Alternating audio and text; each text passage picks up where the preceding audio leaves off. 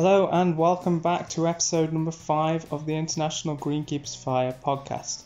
Now, some keen listeners might have noticed that this episode isn't following the usual end of month release. This is because I've introduced a mini episode from our usual formatting.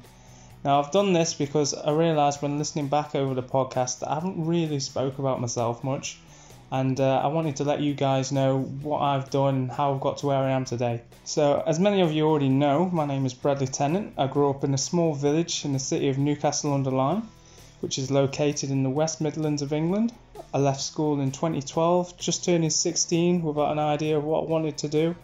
Wasn't sure what career I wanted to take up or where I really wanted to go with it. So I turned to a local training provider called Project Management Training, PM Training for short. At the time, they offered a wide variety of taster courses, starting with basic level 1s. Of course, I decided to take part in every one of the courses at the time. I think there was gardening, decorating, painting, bricklaying and joinery. There might have been a few more, but I can't quite remember. And then I just finished my assessments when 2 opportunities come up for apprenticeships with local gardening companies. I decided to apply for them both. I received an interview for both companies, but they both chose different applicants. I was a little disappointed, but I continued to search. And I think it was about a month later, the second company got back to me, called Nature's Way. Their successful applicant at the time decided the job wasn't quite for him, and they then offered me the job if I wanted it.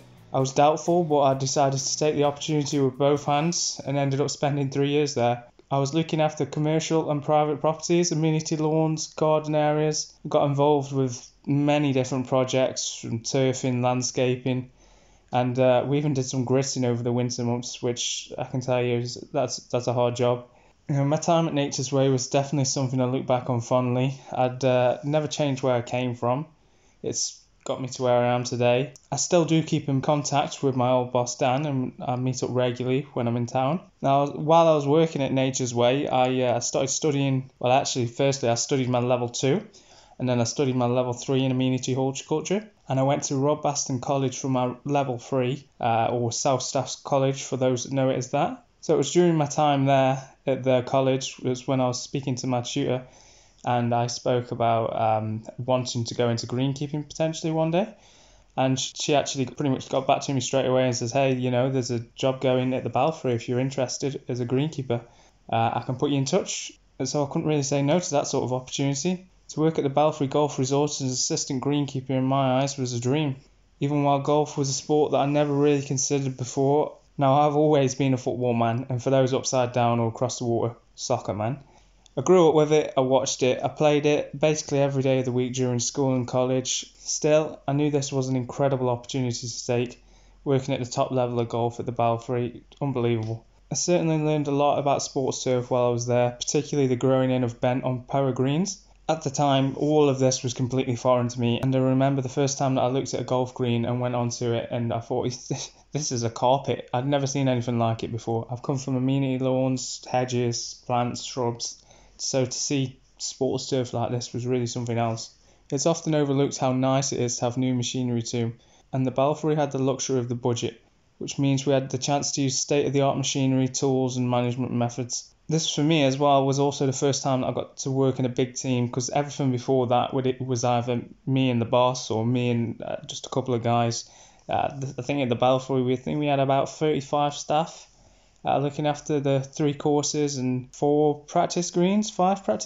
So there was plenty to do, but there was plenty of us. For me at the time, I felt like this is what I needed. I needed to learn from others, so I needed to be around a big group of people so I could talk to them really and take in what they'd done and the places they'd worked and develop a bit more. One moment that I never forget is being sat in the same marquee tent as Pep Guardiola after the 2016 Icons of Football Golfer tournament at the Balfour. And better yet, we were actually sitting overlooking the 18th green on the Brabazon court, so that was definitely a highlight in there. After this, due to personal reasons, I left Birmingham and moved to Nottingham. I continued to work at the Balfour, travelling down only for about 2 or 3 weeks actually, before an opportunity presented itself to work at the University of Nottingham, looking after the sports fields. So I went down, had a look, thought this is something that I can do, and it's something interesting. I get to work in all different kinds of sports, not only sort of football, rugby, But things like baseball, softball, frisbee, that was an interesting one. I remember one time marking out about 30 frisbee pitches in a week with just two of us, so that was an eventful time. Yeah, so after the opportunity presented itself, I applied, got the job, took it. I didn't end up staying at the university for long, but I'll explain why later. But over the 7 months I was there, I enjoyed my time at the uni. Greg and Pete, my two superiors at the time, looked after me, and we managed two sites. One was huge, one was about 40 hectares, and you could fit some football fields on that. I think there was about 33 football fields. And the other site had about 6 or 7. So you can imagine with a team of about 6 people for both sites that we were pretty busy all the time.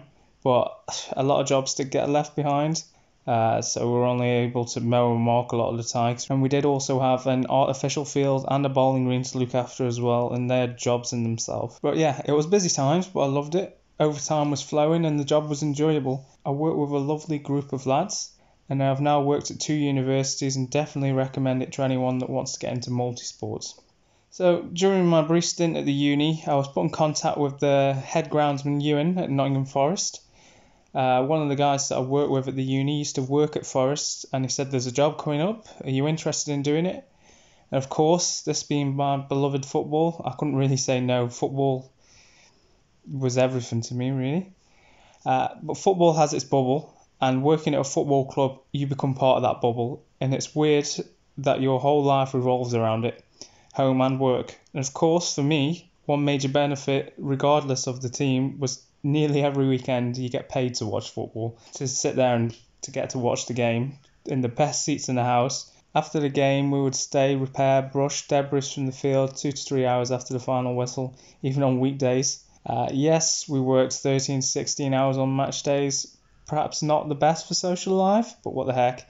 I could live the football life. In England, not many clubs use ride-on machinery to look after the stadium pitches. Sometimes for the training grounds, but it's unrealistic to look after them by hand. Everyday hand mowing, pro-coring, or maintenance short of corrowing was basically done by pedestrian-powered machinery. Even the spraying, we had a little pedestrian-powered sprayer. I didn't mind this though, because for me it was you were getting to exercise at work.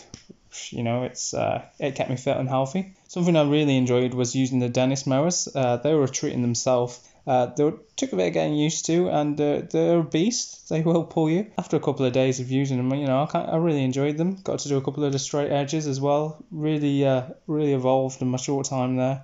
I'll say short time, it was about a year and a half. Yeah, to work at a place like Nottingham Forest, 2 times European champions. I stood on the same field with the likes of Peter Crouch from Stoke City. How unbelievable was that? So while I was at Forest, I was actually in contact with one of my close friends now, Daryl Davidson from Sydney University in Australia. Me and Daryl got speaking over several months, and the opportunity came up to come over to Australia and work with him at the university and see what they had going on. So of course, that was a brilliant opportunity and I took it. Who wouldn't want to swap working in the cold rain for those 30, 40 degrees sunny days, living 2-3 miles from the beach? I've loved every second of my journey here in Australia. Daryl's taken me to meet some fantastic people as well and taught me the art of preparing and maintaining cricket wickets.